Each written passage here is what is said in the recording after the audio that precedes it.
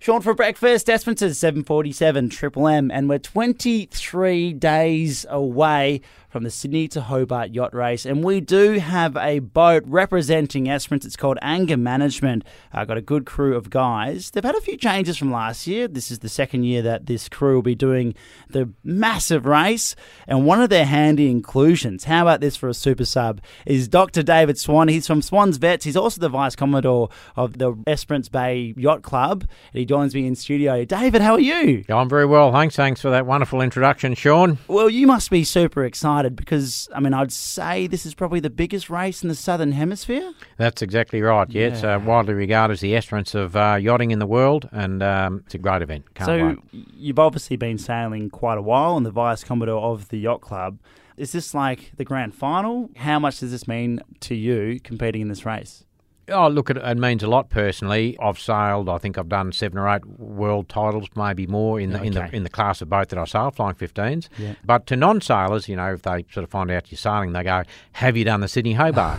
So it has that reputation as being, the Melbourne Cup of sailing. Yeah. So for me to have the opportunity to go and do that and sail, as part of a larger team than I'm used to, and all day, all night for 3 or 4 days on the trot, I'm really excited about that, and to I hope I can perform and contribute to the team. I have no doubt you can perform, David. And I know last year the Anger Management crew, they were flying. They were going very well, sort of a quarter of the way in or maybe halfway through the race.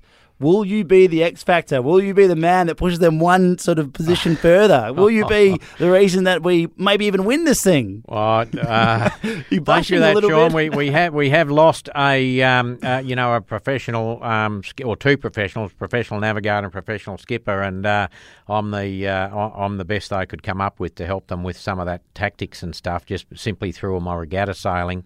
So I hope I can apply that.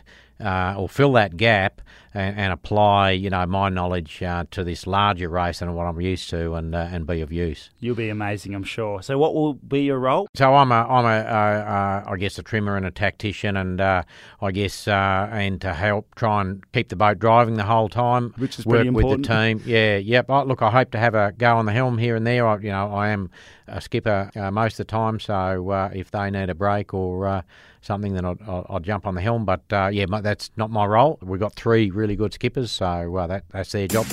Across Esperance, Sean for breakfast.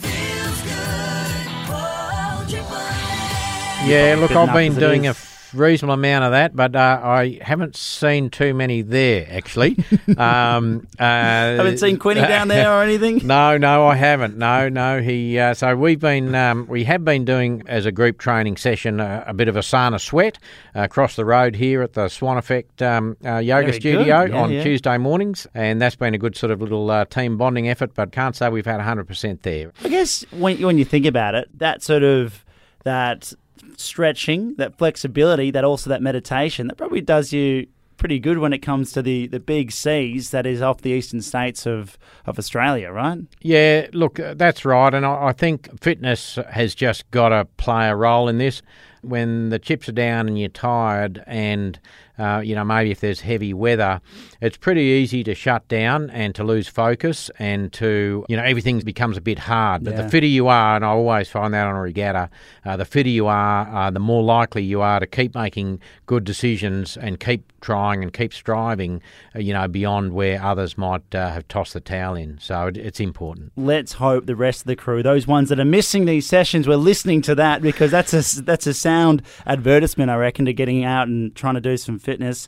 Well, it's just good life skills, isn't it? That's exactly right. All right, so this is 21 days from now, which is very exciting. Before that, though, you, dear listener, can help the team out. They're going to have a send off our sailors on December 15th. That's at the Pier Hotel, which is sponsored by Mount Gay Rum. That's going to be a great evening, David, and you're looking forward to a big turnout? Yeah, I am. Yep. So that's Matt and Claire at the Pier Hotel are organising that for us, who have been great sponsors and supporters. So yeah, that'll be a good fun afternoon. hope a few people come down for that. Might be appropriate. Can I mention the other sponsors? Absolutely. Yeah, so look, Off you Michael go. Harding from Freightlines Group, just Great been an man. extraordinary supporter of this event. He's coming over this year, coming to Hobart. Here we go. So that's going to be awesome. And then Southeast Petroleum, Grant and Michelle, Hutchie from Liquor Barons. Yeah, so they've all been terrific supporters, and it's much appreciated. Now, I'm excited for you. I think all of Esperance just are so proud that we have someone, a team, a crew that are going over and participating in this huge race. I know last year there were quite a few people covering it and watching it, and very excited to see how you guys go. And this will happen all again this year. I've been speaking to Dr. David Swan. He is going to be one of the crew members of Anger Management. Thank you so much, David. Okay, thanks very much, Sean. Thanks for your time.